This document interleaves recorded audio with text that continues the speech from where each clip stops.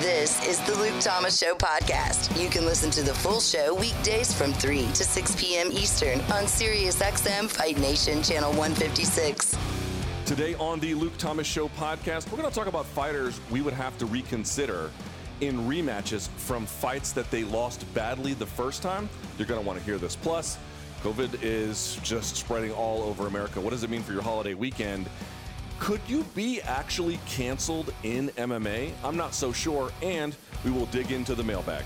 The Luke Thomas Show airs weekdays right here at 1 p.m. East Coast time on SiriusXM Fight Nation Channel 156. And don't forget about that mailbag, LukeThomasShow@gmail.com. All right, happy Wednesday to you. Can you believe it already? It is the freaking 1st of July. Golly, man. Maybe it's just me. I don't know. It feels like, on the one hand, it feels like 2020 has been dragging. And then there are days where you just wake up and you're like, it's the 1st of July? Seriously? Good Lord. We're in the second half of the year.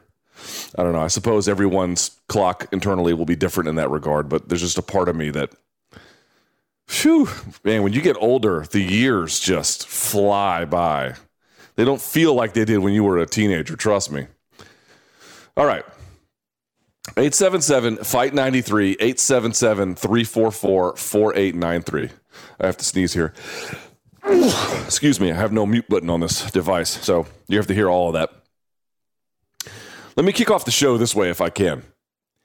So, for my other job, I do a show, and then I do like a ancillary program to that show. Almost another program where I break down coaches' film. Yeah.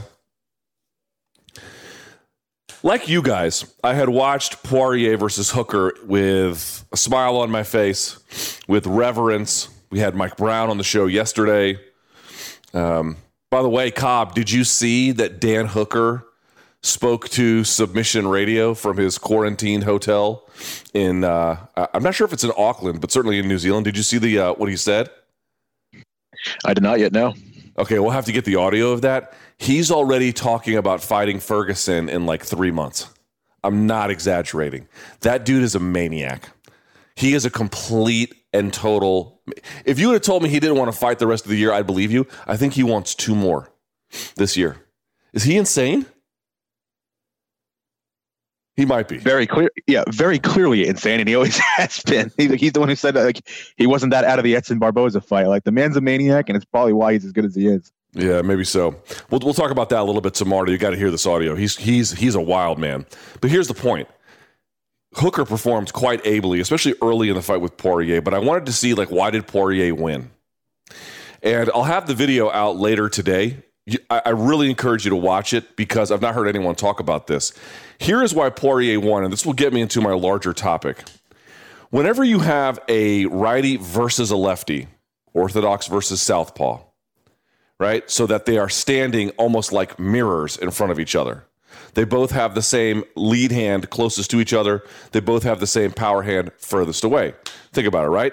If I'm left-handed, I'm going to stand with my right hand forward and my left hand back. If you are right-handed, you're going to stand with your left hand forward and your right hand back. Let's say we face off. That means my right and your left, we can almost just touch right there, right? Because we're very close to each other. When you do that, the traditional rules of striking tell you that what you want is lead foot dominance. That means they want you to get your foot on the outside, your lead foot on the outside of the other guy. Why would you want to do that? Because when you do that, it removes your head from the center line. So if they strike, you can slip off line. But also it creates a lane for your power hand. Conversely, if you have the inside space, let's say they have lead foot dominance, that doesn't mean you don't have any options. It just means your jab is going to be more important because it's going to have a shorter distance to the target. So if your foot is on the inside, your lead foot is on the inside of theirs, you traditionally go for the jab. If yours is on the outside, you throw the straight. Okay? Those are the traditional rules of striking. Here is what Dustin Poirier did, among many other things. I'm not even talking about the guillotines and the arm bars and everything else.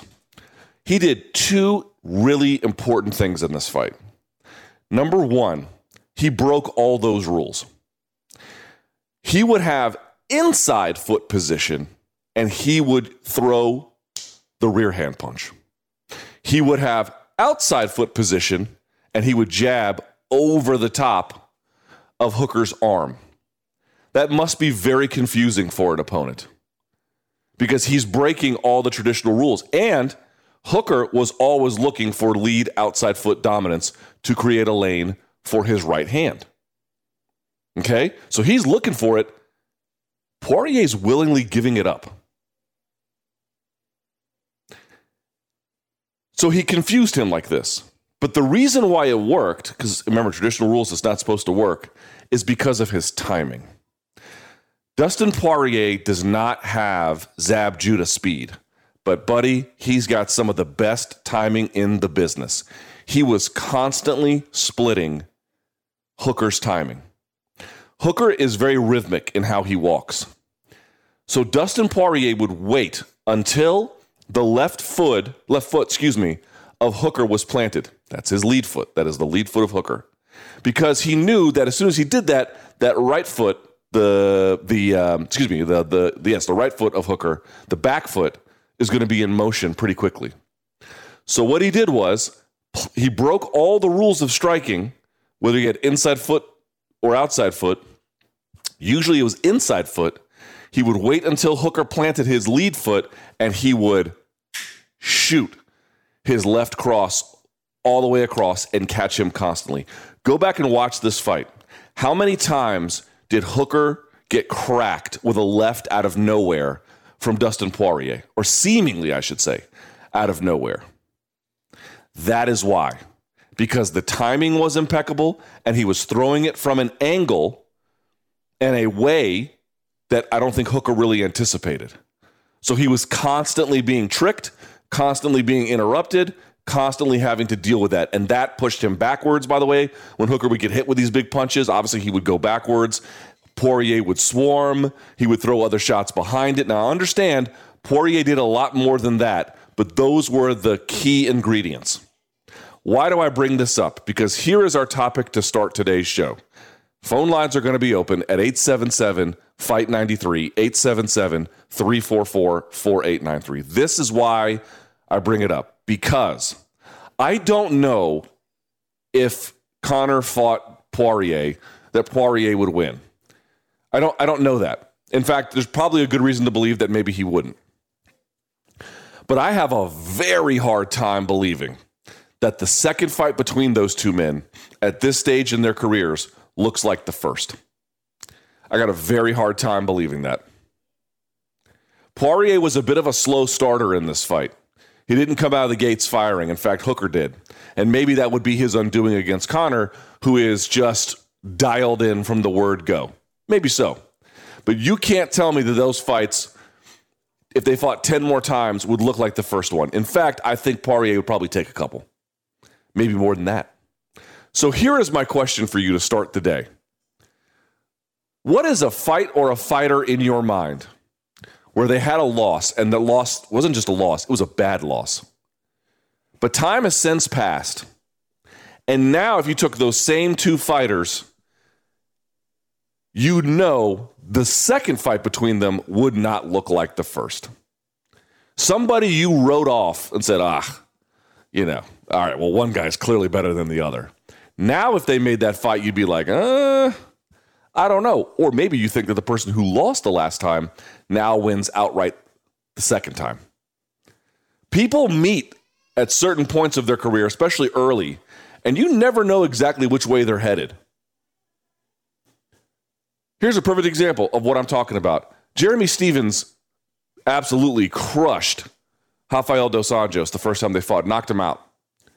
Who wants to bet Dos Anjos takes that the second time? I'll take that bet. I'll take that bet times 10. He got viciously KO'd the first time they fought. How would they do now? Not a doubt in my mind Dos Anjos takes that. Not a doubt. Now, I'm not saying Poirier and McGregor is that way, but I don't think it looks anything like the first one. And I think Poirier has a real chance to beat him. We are talking about fighters who have made improvements, but in the following way. Who fits the bill in terms of what I am talking about? I put out a question to this effect on Twitter, and I got a million good answers. So here was one that I think just is totally emblematic of what I'm talking about.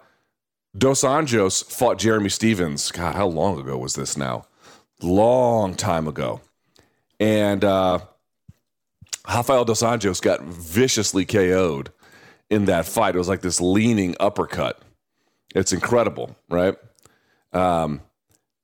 This was, the year was, good Lord, that was his UFC debut, by the way, 2008. 12 years later, who wins that fight? I've got all the house money on. They're just in different positions now at this point in their career. Here was another good one, Cobb, that folks gave to me. How about Lima versus Askren? That's a very different fight this time around. Last time, I like that Askren, one. Yeah, Askren got the takedown as much as he needed it and rode top control. And Lima had a good guard, but he really had nothing for him. Boy, I bet he's got something for him today. Even without him being retired. I mean, if he was still actively competing, I think Lima would tear him up. It wouldn't be the same. Is there one that stands out to you, Cobb? Well, the one I always wanted back, I don't know if I'd want to see it now, but I had always wanted to see Robbie Lawler, Nick Diaz too. Just with the improvements Robbie Lawler had made, en route to a title. And even Nick Diaz was a very different fighter than he was that first time. I always thought that one would be really good, and I was curious to see how Robbie Lawler would do the second time around. Boy, you could do a lot of those with Lawler, like Lawler Shields, because Lawler had this moment in the middle of his career where he seemed a little apathetic, and he probably dropped some fights that he shouldn't have. And then early on, he was trying to figure things out, and he kind of dropped some fights that maybe he shouldn't have, that I think would be different this time around. Obviously, Evan Tanner's not around anymore, but he was not really his best. Here's some other good ones, Kyle. Let's see what you think about these. I'm just going to read some of these out to you. What do you think? By the way, a lot of McGregor Poiriers and a lot of McGregor Holloway. Do you think McGregor Holloway's different a second time? Yeah, I think so. Max Holloway has shown he's a very different fighter from when they first fought. How about this? Francis versus Stipe. We may get that one. We just may get that one. So, yeah, that's a good one. How about this one? Tyron Woodley versus Robbie Lawler. Ooh, I don't know on that one. I don't know if it would be drastically different. I mean, I'll say that he was facing one of the best versions. I mean, he'd been through a bunch of wars, but he was facing one of the best versions of Robbie Lawler. Here's the thing. To me, that was the beginning of Robbie's decline. And that was I won't say the peak of the abilities of Woodley, but that was near his peak. And now it's pretty clear that both guys are on the other side of theirs. So I suspect it will be different. Here's some other ones that folks have said. Tony Ferguson versus Michael Johnson. Before the Gaethje fight, that was Tony Ferguson's last loss. There's not a doubt in my mind Tony Ferguson tools him if they fought again. Let's see. Aldo McGregor. I don't think McGregor can make 145, but, there's that. Here's one that I keep seeing as well. Aljamain Sterling versus Marlon Moraes. I wonder about that one, too. That might be kind of interesting. That would definitely be very interesting. I just thought of another one. Go ahead. Gaethje Alvarez 2. Gaethje Alvarez 2, yeah. And Gaethje Poirier 2. True. I think both of those would be pretty different. I honestly think that, again, that doesn't mean the same person who won the first time doesn't win the second time. It just means that the fights don't look the same. Like there clearly has a time passed where the guy who lost is significantly better. Let's see. Oh, by the way, someone put Holloway versus Volkanovski. No, I don't think that's going to look all that different the second. I mean, I could be wrong. We never really know, but I tend to think that won't look the same. Here are some other ones. Lawler versus Askren. Yeah, that probably looks a little bit different the second time around. GSP Hendricks. Oh, my God. Can you imagine if they fought today? Jesus Christ. I put all the money on GSP. Wow. Connor versus Duffy probably is a little bit different. Duffy beat him back on the regional scene. I suspect that will be different. Let's see. Here's some other good ones. Again, tons of Poirier McGregor. Stipe Struve. Stefan Struve knocked out Stipe Miocic back in their early UFC runs, if you can believe that. Here's another one, Cobb, that we're going to get not this weekend, but the following. How about Rose Namajunas and Jessica Andrade? Like the first time it went one way and then all of a sudden, block. Do I think it'll look like that? Well, that's a weird one, right? Because that was a tale of two fights. It was Rose Namajunas absolutely dominating her right up until she got slammed on her head. Do I think it'll look like that the second time? Well, I'm not so sure about the slam, but I am pretty sure about the stick and move. Would that qualify, Cobb? I'm not sure if that qualifies or not.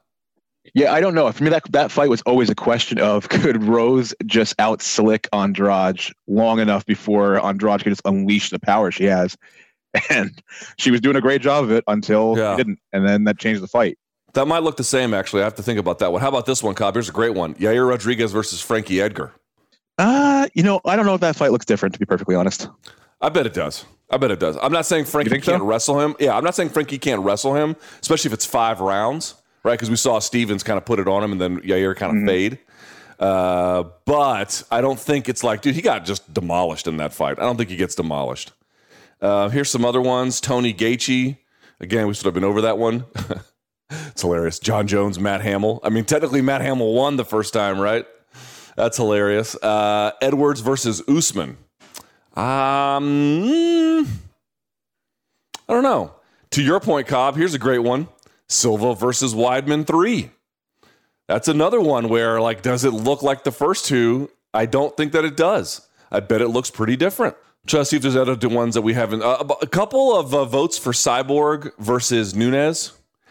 I still think Nunes wins that, but maybe not in 50 seconds. So could be a little bit different. Let's see. Mike Tyson versus Buster Douglas. Fair enough. Someone wrote every Kevin Lee fight. Poor Kevin Lee. That's just mean. It's a little bit mean. Yeah, he's talented. He's just got to get his stuff together. Bader versus Jones. Really? Do y'all think that looks different? I don't think that looks different. TJ versus Henry. That's interesting. Man, I really wonder how TJ is going to look when he gets back. That is going to be because really it's going to tell us the truth about his use. Because he was like, oh, it was one time. Okay, all right, maybe so. We'll see. But if he's fallen off of a cliff after 2 years of basically rehab and no injuries, that's going to be a little bit bad for him. Something to think about. I would love to see some of these be made if they can make them. This week on World of Basketball, 4-time EuroLeague champion Kyle Hines joins the show and talks thoughtfully about the racial injustice in America. It's great to see the change. It's something that is much needed. I think because of everything that has kind of going on in 2020 and because of the coronavirus, where a lot of people are kind of sitting at home and are able to kind of pay attention more. And because there's no sports, people are able to kind of focus their attention onto one thing. To see, Champions League football, where Black Lives Matter, to see protests in Asia and in Australia, to me, that's kind of been the most remarkable thing. New episodes of World of Basketball are available every Thursday on the SiriusXM app, Pandora, and Apple Podcasts. If you guys are not paying attention to some of the numbers, I've not paid attention to what's been in Florida, although I see that it's going up continuously there. But if you guys didn't see this, yesterday there were more positive tests in Texas than there was at any point in the entire country of Italy at the height of their outbreak. I want you to just noodle that for a second. And how many people live in Italy? Let's see. Population of Italy. All right. So the population of Italy is 60 million. The population of Texas is 29 million. So they have half the population of Italy, and they had the higher number in one day than any single day total Italy ever had during the course of their outbreak. If you have not looked around at what is happening at the rest of the world, it is an embarrassment in terms of what is happening here. France had, I think, 58 cases total yesterday. Something incredibly minor, right? Italy had, 30, 40 cases yesterday. France, I already mentioned France. Germany all but eliminated it. Austria is only requiring masks on transit. They don't even need them anymore in malls and shopping centers. I hope everybody understands that what is happening here, as long as this virus keeps doing what it's doing, we can't have normal lives. And you can say whatever you want about people should just reopen. They're not going to. And even if they did, people are not going to feel safe to come outside. It's not going to work. You just have to listen. You have to. Or we can just keep doing this, where people are out of work for 3 months, which appears now to have been a waste of our time because we couldn't keep the cases down. They go back to work, thank God, and now they're going to lose it all again because people aren't paying attention. I don't know what people need to hear about this.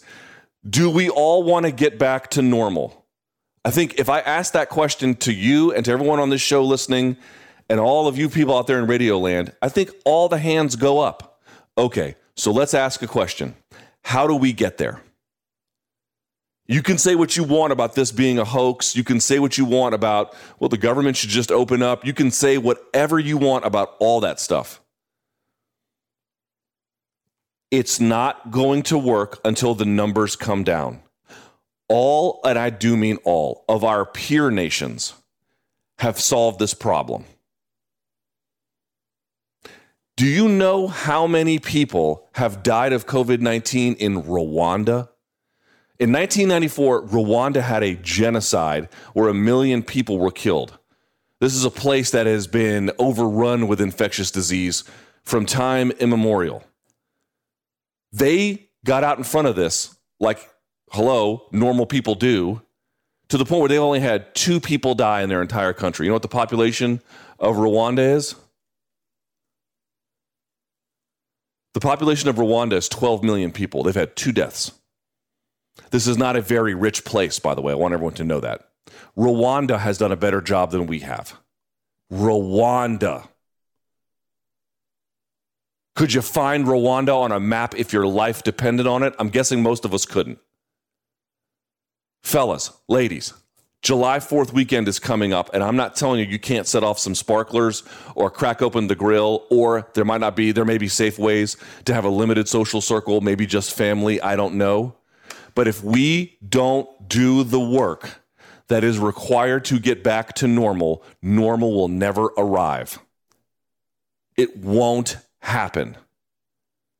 And we will keep living like this and won't enjoy anything normal until we do. And people have been like, oh, we're close to herd immunity. We're not. We're years from herd immunity. So you want to ride that train? It's going to be a long and painful one.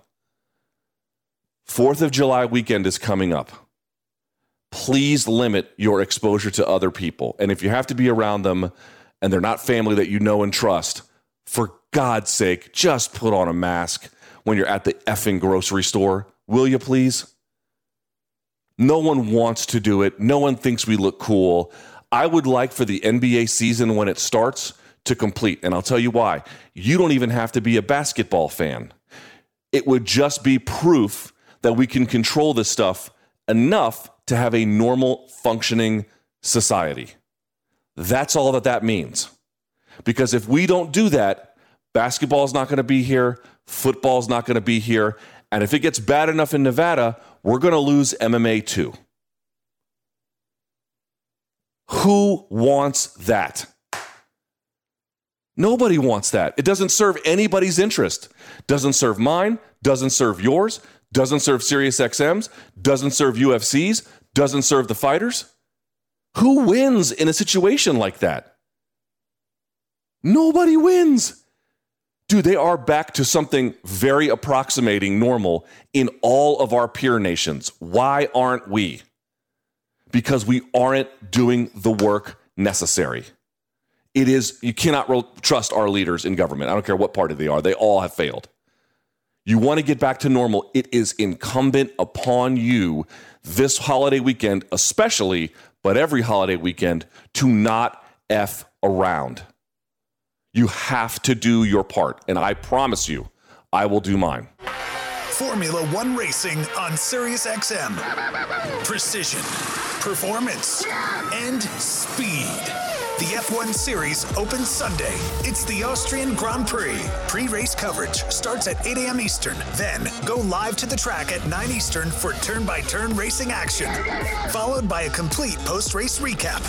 Hear it on Dan Patrick Radio, Channel 211, or at home with Amazon Alexa, Google Assistant, or however you stream in the house. Cobb and I, we are not who is really? well, I guess some people are, but Cobb and I are not fans of cancel culture, right? What is cancel culture? I'm not sure what the formal definition is, but it is something approximating the quick, rapid desire to get people to either lose their jobs, in some ways be ostracized from society for perceived, sometimes real infractions related to the stress and distress caused to aggrieved communities. So let me give you an example. If I'm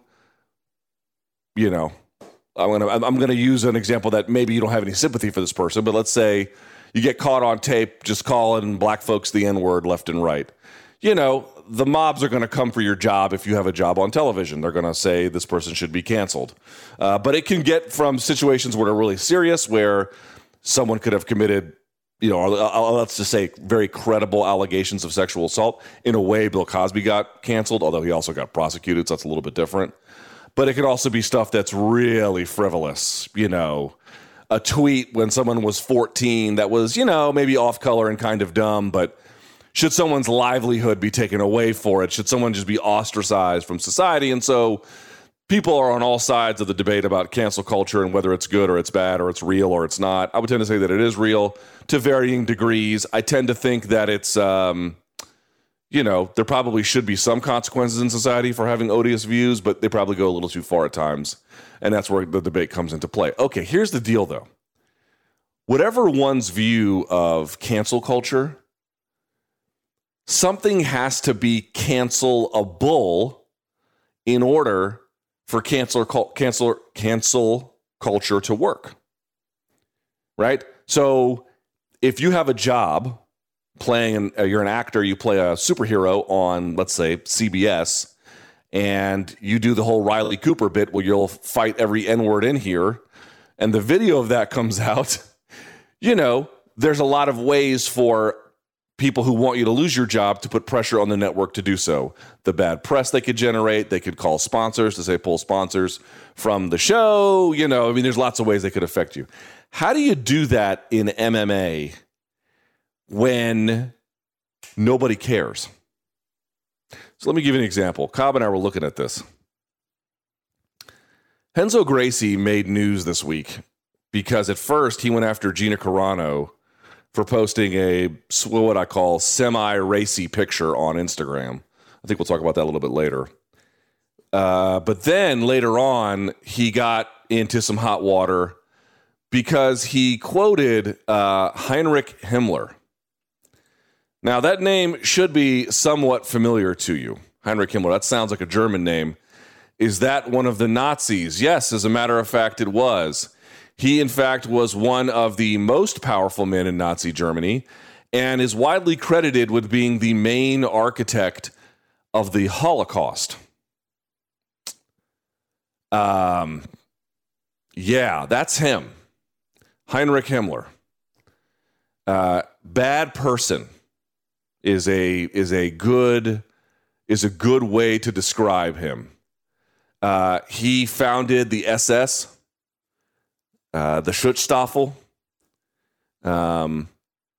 He was a leader in Hitler's Nazi party. And, this is the guy that got around to figuring out a way to exterminate Jews. Not a great person is a very euphemistic way to describe him. So Renzo Gracie quotes on Twitter Heinrich Himmler. Himmler. And what he writes is, quote, "My honor is my loyalty." Now, I'm not even sure what the hell that's supposed to mean, but apparently Renzo likes the quote because people brought it to his attention and they were like, dude, you're quoting not just a Nazi, you're quoting the main architect of the Holocaust. You might want to take this down. And he just sort of doubled down on all of this over and over and over and over again. In fact, they looked this up. He has quoted this 3 different times in history on Twitter, and every time, because he doesn't just put "my honor is my loyalty" like it's a quote and then he doesn't attribute it.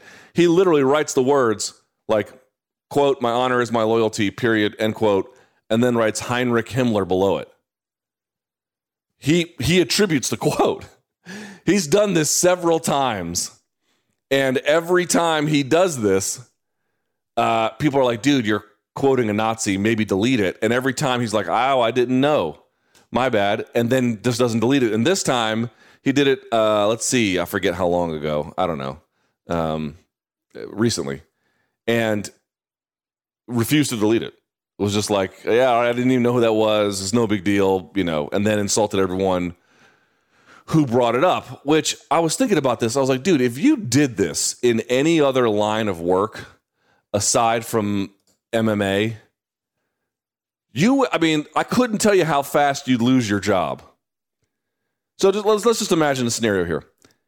Let's say Renzo Gracie is what? A former competitor turned coach, something of a pioneer as well.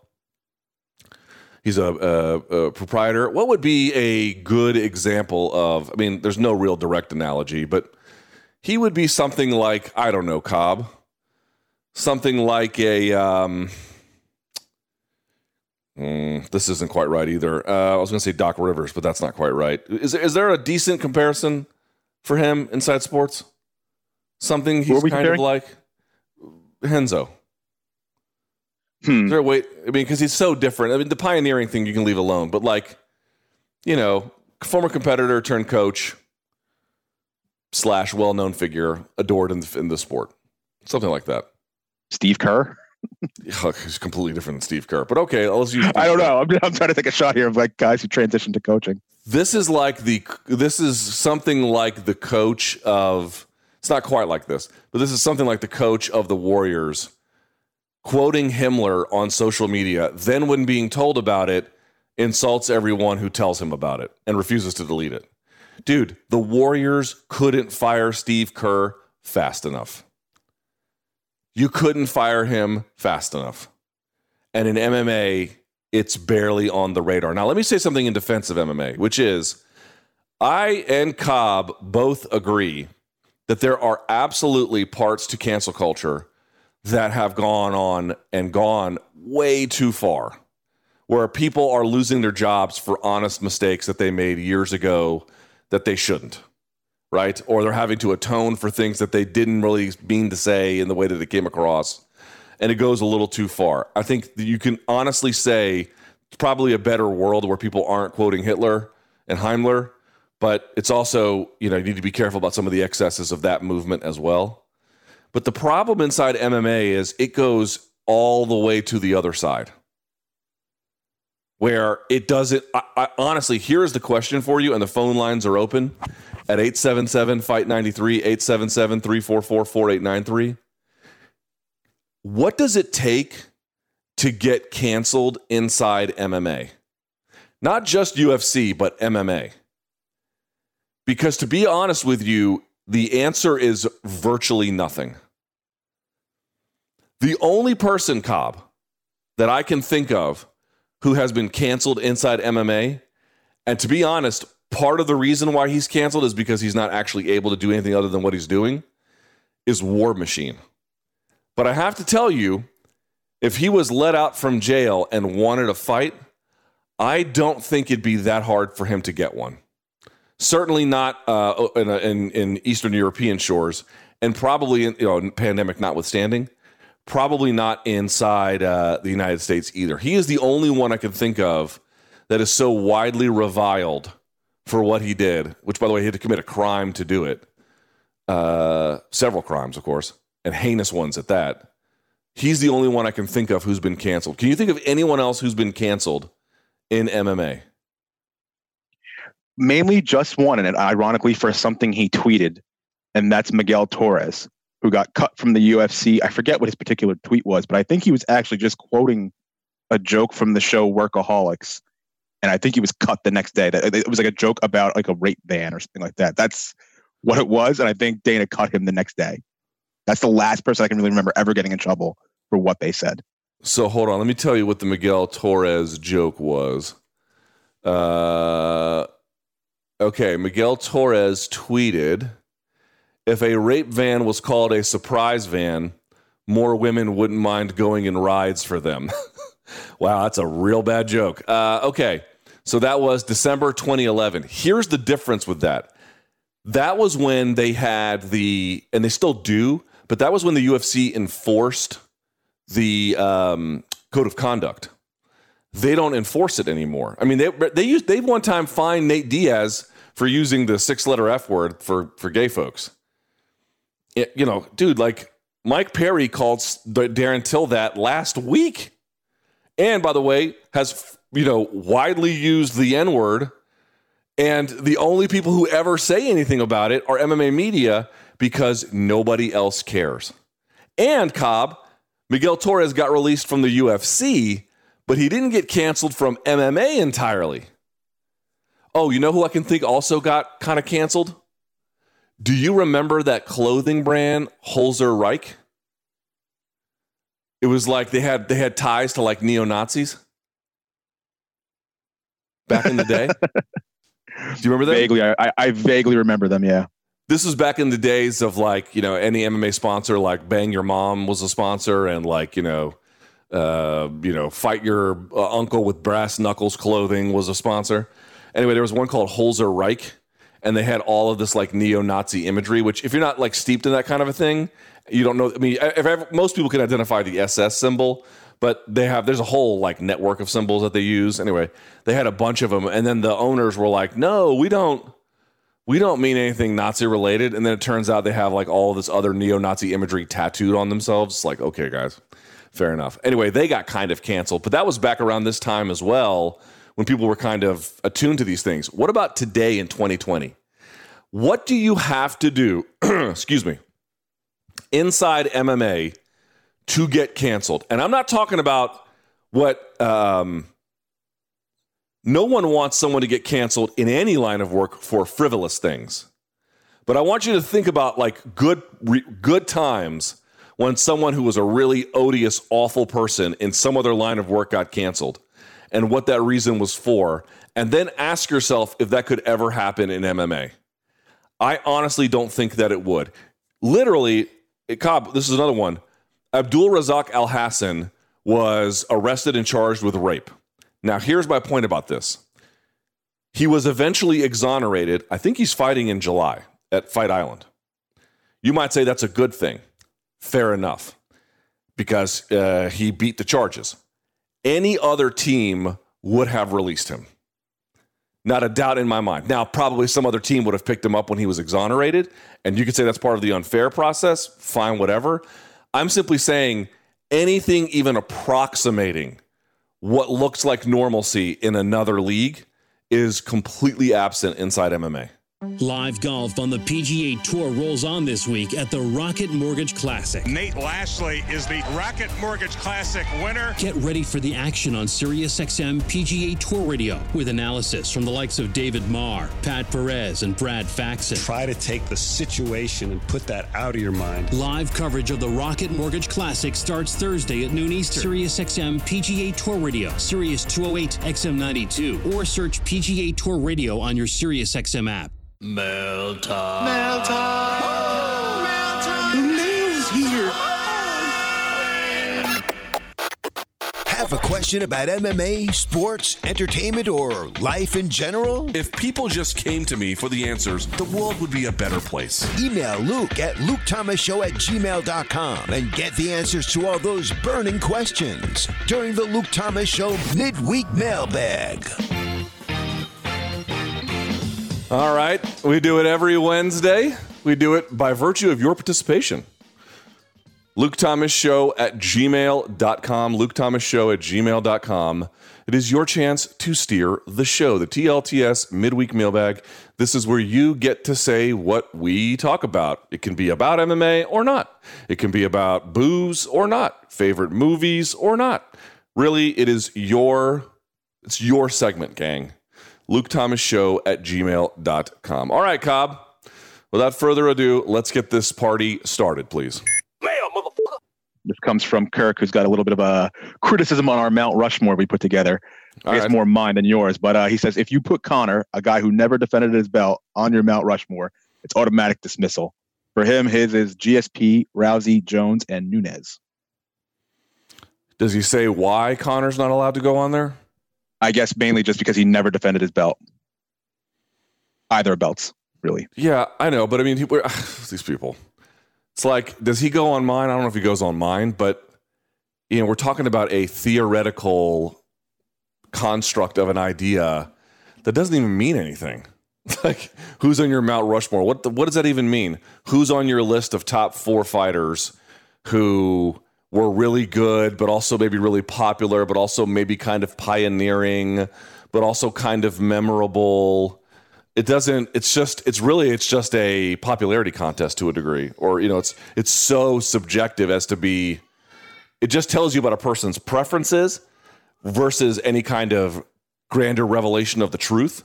So maybe, Cobb, he's mad at your preferences that you would even consider McGregor worthy of broader consideration. I guess that's his claim. But that's a pretty silly claim. It's funny to me, and I very much specified. I forget what my final 4 was, but for me, it was the people who were both had a very good career and also helped change the sport into what it is. And I don't think you can argue that, for better or worse, without the contributions of McGregor. I don't know if we're on ESPN. I don't know if MMA is getting this big shine without him, or how much longer it would have taken had he not come along. So that was one of the reasons why he was absolutely a transcendent character in this sport, and still is, for that matter, even not fighting. That's how crazy it is. Here's the question you have to ask yourself. Can you tell the story of modern MMA without, let's pick somebody, Dos Anjos? Yes, you could. Can you tell the story of modern MMA the way it is today without McGregor? I don't think that you can. Not truthfully and not fully. You can sort of beat around the bush a little bit, but you would be missing a pretty key ingredient. There's not many fighters you can say that about. Think of all the things he affected: fighter pay, the way they promote, the way fights in general are promoted. Like, he changed the game in so many different ways, some for the good, some for the worse. But his lasting legacy will be on the sport for a very long time. And I also would say this: like, people don't want to give Conor credit, and I don't give him sole credit for this, but I do believe Conor is part of the modern move towards better MMA striking. And I think it's people like him that helped push it along. Now, there are many other ones who did that alongside of him, and some better and some worse. But is he part of the reason why MMA striking is better than it's ever been? Yes, he is. And I think you have to acknowledge that. That by itself wouldn't put him on Mount Rushmore, but it's something worth sort of acknowledging. Okay, next. Message. All right, this comes from D. Sanders, who says, hey, Luke, do you think it would be a good idea for the UFC to start filming a tough season during this pandemic? Fighters will be isolated with no outside contact, and it could be broadcasted on ESPN. I am not a fan of tough anymore, but was curious what your thoughts were on this idea. Yeah, I have thought that this made a lot of sense for UFC, which isn't to say that I am like dying for it, but you got to just imagine, like, we'll talk about this in the next segment. I don't know how much sports are going to be around this year, folks.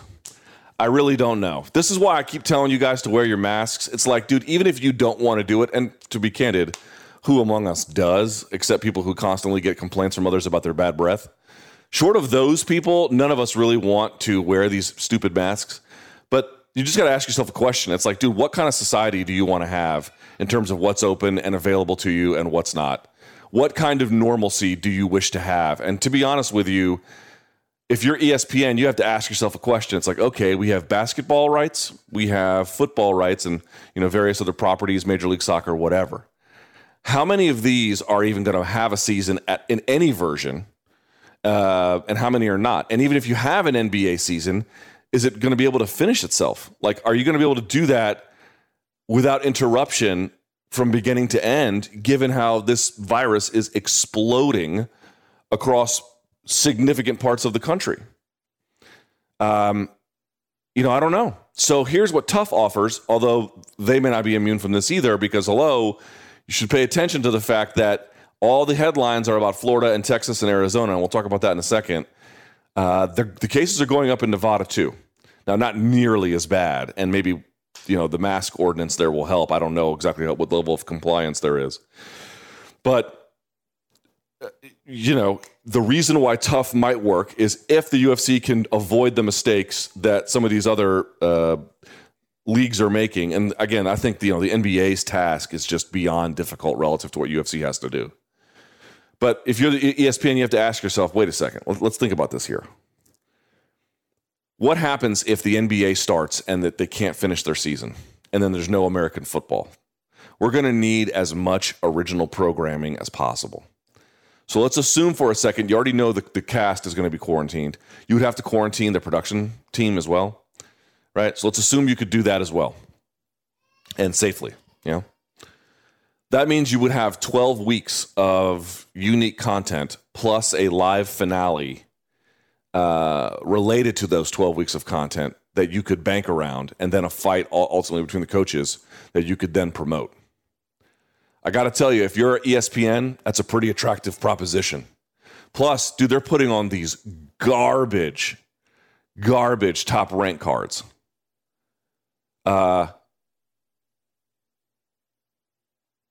They're pulling 300,000 plus. Can the Ultimate Fighter match or beat that? Maybe, probably.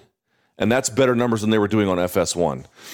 ESPN is a higher rated channel than FS1, but FS1 is a higher rated channel than ESPN2. So just putting on ESPN2, I mean, maybe even then ESPN might want it given the craziness of this world. But if I'm ESPN and I'm thinking about this, I'm saying to myself, you know what? We might want that. Plus, dude, there is no regional MMA. Someone has to kickstart this process. And they're going to have Contender Series, and that's going to be part of it. And they're going to have some of this other stuff, and that's going to be part of it. Dude, like, that's a real problem. So there are a lot of attractive reasons. Do I personally care to watch it? No, I don't give a damn. Do I understand why it might be attractive to some other folks? You bet I do. All right, next. Answer my question! All right, this comes from Zach, who says, hey, Luke, on your show, as well as Morning Combat, you mentioned how Mickey Gall had been rushed into the UFC quicker than you believe he should have. What solution would you propose for fighters in that situation, given the rarity and difficulty of getting into the UFC? New coaching, put in the Ultimate Fighter? Does an athlete request to be let go to develop their skills?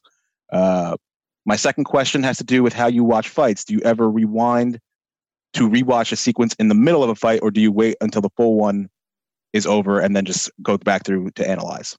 Yeah, so let's start with the first one here. Mickey Gall. There was an opinion piece written on Bloody Elbow, I think yesterday, and they said CM Punk was the worst thing to happen to Mickey Gall. Now, that might sound kind of strange, considering Mickey Gall completely crushed and dominated him and got a name built off of it as a consequence. And I did not read the piece, but I'm guessing what the piece argues is, sure, that might have been true, but then he got fast-tracked into the UFC, and now he's here with, I think, something like 9 or so fights, and he's just not really ready for this level of competition, and there's no one else for him to really fight at this point. I didn't think he looked bad against Perry in the first round, but I would generally agree with the sentiment. I mean, look, let me pull up his record so I don't speak completely out of turn, if I can. Mickey Gall here. So Mickey currently stands at 28 years old, so he's the same age as Mike Perry. But he's 6-3. I thought he was 7-2. He's 6-3. He's got losses to Perry, Diego Sanchez, and Randy Brown. I mean, that puts him in, I would argue, maybe the lowest tier of available welterweights. And he's got something of a name, but that has kind of faded a little bit as well, given some of the up and down. So his second pro fight was in the UFC against Mike Jackson. His third pro fight was against CM Punk, and his fourth was Sage Northcutt. And all of those were great, but then everything just kind of came a little bit undone, or at a bare minimum, it's been uneven. Look, it's really hard to tell somebody on the regional scene, especially now when there is no regional scene, not much of one anyway. It's very difficult to tell them to just put off going to the UFC out of concern for,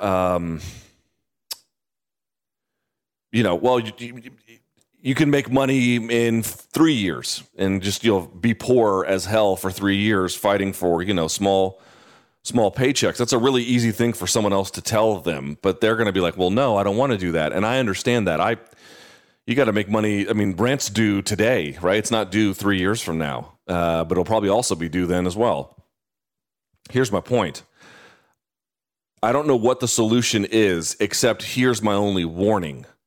My only warning is, if you go to the UFC this early, unless you are John Jones, you are not going to maximize, in all likelihood, your potential, because you're getting way too tough a fight way too early.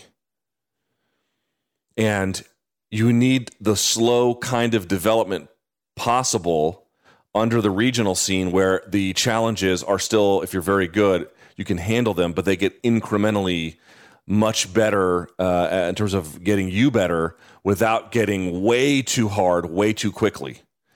And that's sort of where he's at now. He's just taking on fighters who are, I mean, he fought Diego Sanchez in his, let's see, he was 5-1. He had 6 fights when he fought Diego Sanchez. Diego Sanchez Diego Sanchez is what, how old is he? He's 38. Okay. So Diego Sanchez has been in the UFC. So if Mickey Gall is 28, that means 20 years ago, that means 10 years ago, he graduated high school. Okay. So 10 years ago. 10 years ago, Diego Sanchez fought Paulo Thiago and Martin Kampmann. And those were his 27th fight, not including stuff on the Ultimate Fighter. So 30 pro fights. I mean, it's just, what are you doing, man? And you could say Diego Sanchez has passed it. Okay, fine. He might be. Technically, he's won 3 of his last 4, although it should be 2-2. But it's just not the right fight. It's not the right fight. It's not the right development.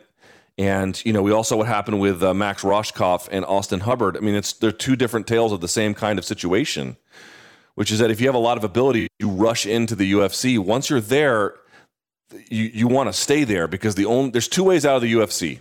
1, you age out, and that's a great career. Or 2, you get cut, and that's not a way you want to get out. Doesn't mean you can't get back in, but it's not ideal. So if you're going to go there, plan to have a sustained campaign. And Austin Hubbard didn't go until he had, I think, 12 fights and a couple of losses along the way. But he's faced very good competition. He kind of knows what he's up against here at this point. Easier said than done, I grant, but you got to know what you're in for. The second one was how I watch fights. Very quickly, in general, I do not go back and look at things. In general, what I do is I wait till the fights are over, and then I watch them with these tools that I have that enable me to break things down frame by frame, because I can't see things very clearly in real time, just candidly. Sometimes I can spot them, but a lot of times I just get to details that I otherwise would not be able to spot were it not for being able to slow things down and going over them again. So I need the tools to do that. Good fighters can spot things instantly. I'm nowhere even close to that level. So I need to take my time with it. Next. Message. Well, we kind of talked about this a little bit earlier when we were talking about rematches, but this comes from Jason from Tacoma, who says, "Hey, Luke, Poirier looked amazing in his last fight this past weekend. Gaethje looked incredible against Ferguson. If they ram back Poirier-Gaethje, who do you give the edge? Do you think the more calculated Justin Gaethje 2.0 could get the W this time?"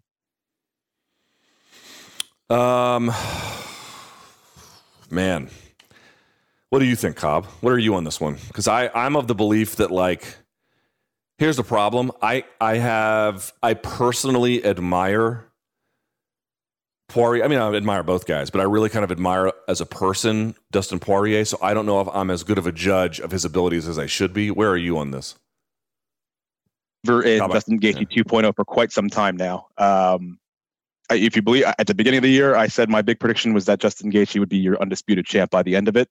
We're on path to that, to be correct. So given that, I think a Justin Gaethje taking less damage is even more dangerous than he was beforehand. And even the guy beforehand was one of the most dangerous dudes in MMA. That was an absolute war the first time around. I think a smarter Gaethje, I give him the edge. Wow. I hate to doubt Dustin Poirier, but I am a big-time believer in Justin Gaethje 2.0. Here's the one thing missing from the Ferguson fight, which I think you would agree with.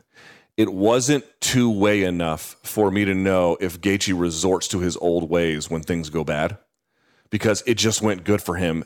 Here's the problem with all of the fights he's had.